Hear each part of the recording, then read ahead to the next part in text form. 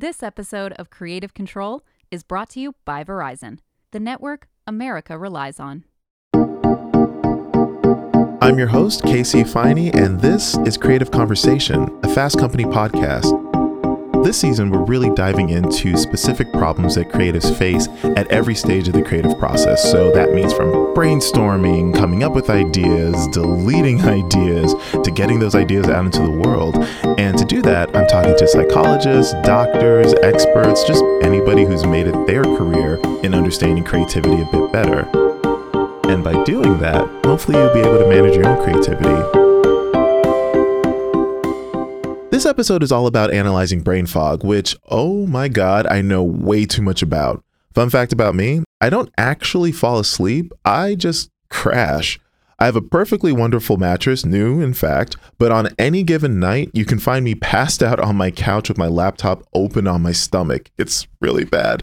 Because of my work schedule and dismal sleep habits, I feel like I'm in a perpetual state of brain fog, that feeling where I can't concentrate and my thoughts run together or wander off completely.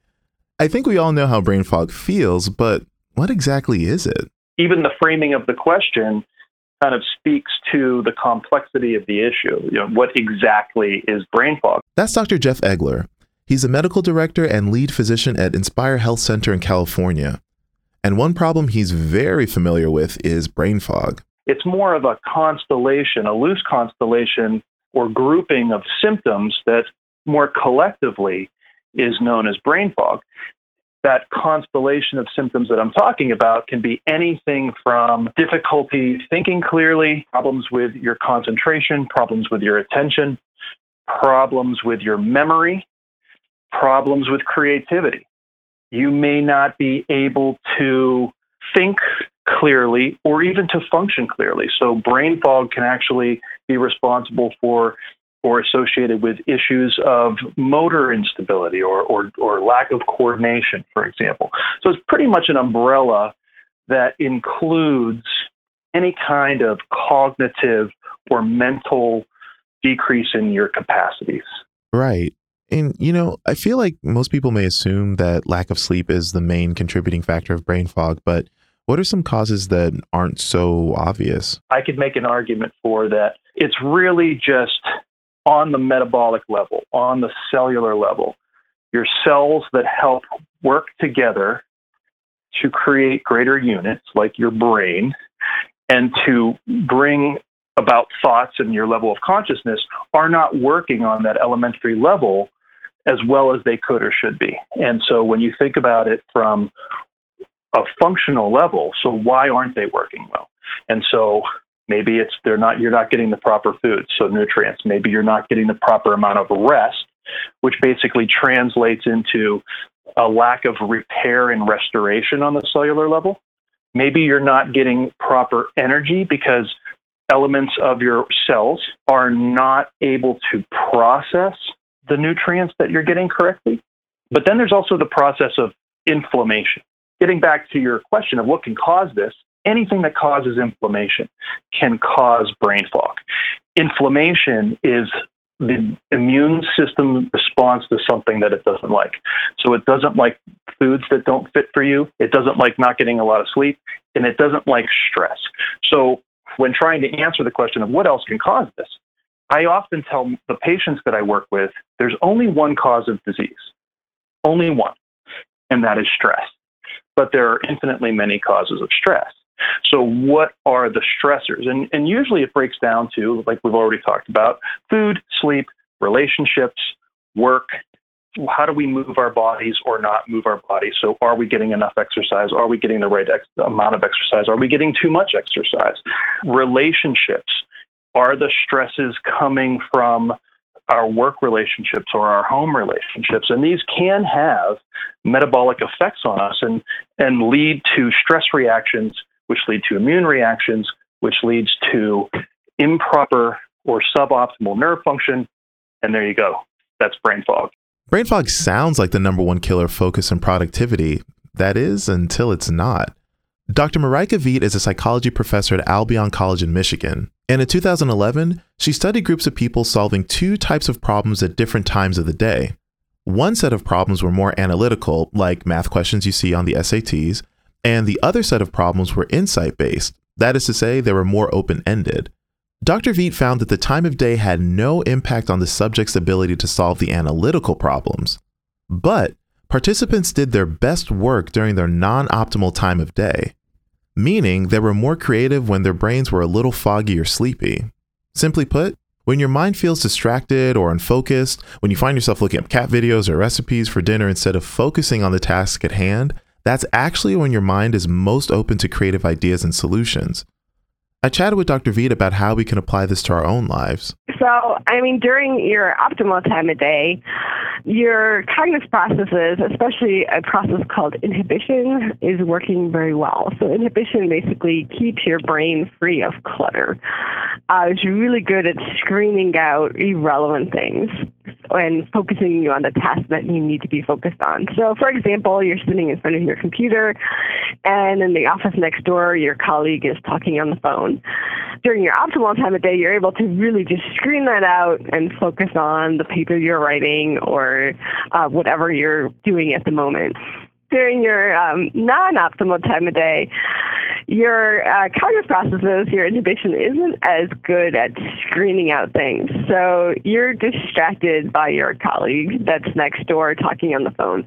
You just cannot ignore, what the person is saying, and you just kind of are part of their conversation. Or you keep thinking about that fight you had with your significant other or your mom or something like that, and you just can't make your mind stop. Because inhibition at that point, the ability to just kind of screen things out, keep your mind clutter-free, is not quite as effective. So that's what I find so interesting about this study, because most people would assume that having their mind race with a million thoughts other than the task at hand would be a distraction. So how can people channel this particular state of mind into something productive or useful? For me, sometimes it's, I think about things a little bit, then I get distracted and I wander off on the internet. I do the exact same thing. And then I wander off on the, right? I do the exact same thing. And, during your optimal time of day, that's unlikely to happen. You're probably going to focus in on what you need to do. But let me kind of bring in another study I've done more recently that kind of puts a little bit of a caveat on top of that.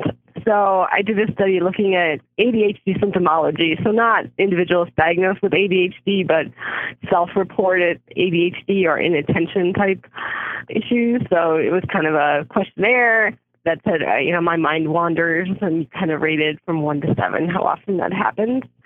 And I had people fill out that questionnaire, and then they completed creativity tasks. And what I found was that the higher you indicated kind of inattention or ADHD-like symptomology, the more creativity, but only for things that are very familiar.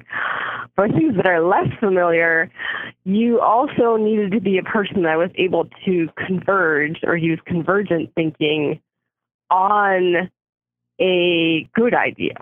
For example, if someone gave you a stack of paper clips and said, make something with this, your mind will probably go back to your childhood where you made a necklace or a bracelet. But what if you were asked to think of a creative use for a picnic table? You might get a little stuck. Also, when you really think about it, is paperclip jewelry all that creative? After a quick break, Dr. Veit explains the most important part of how to unlock your best ideas.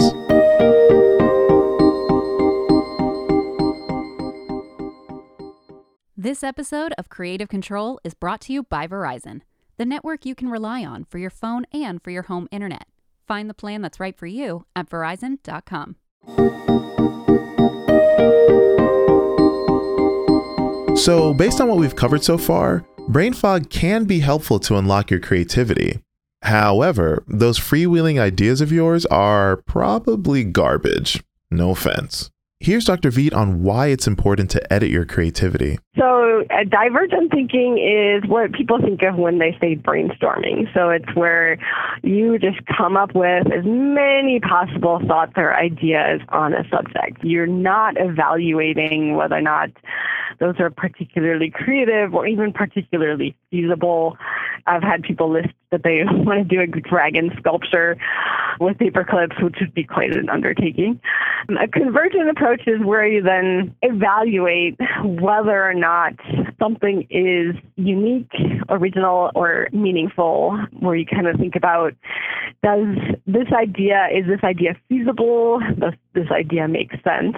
Is this something that's doable? When they have those moments where they have lots and lots of thoughts, that's great. They might need to write those down. And then maybe at a later point when they're able to evaluate those thoughts.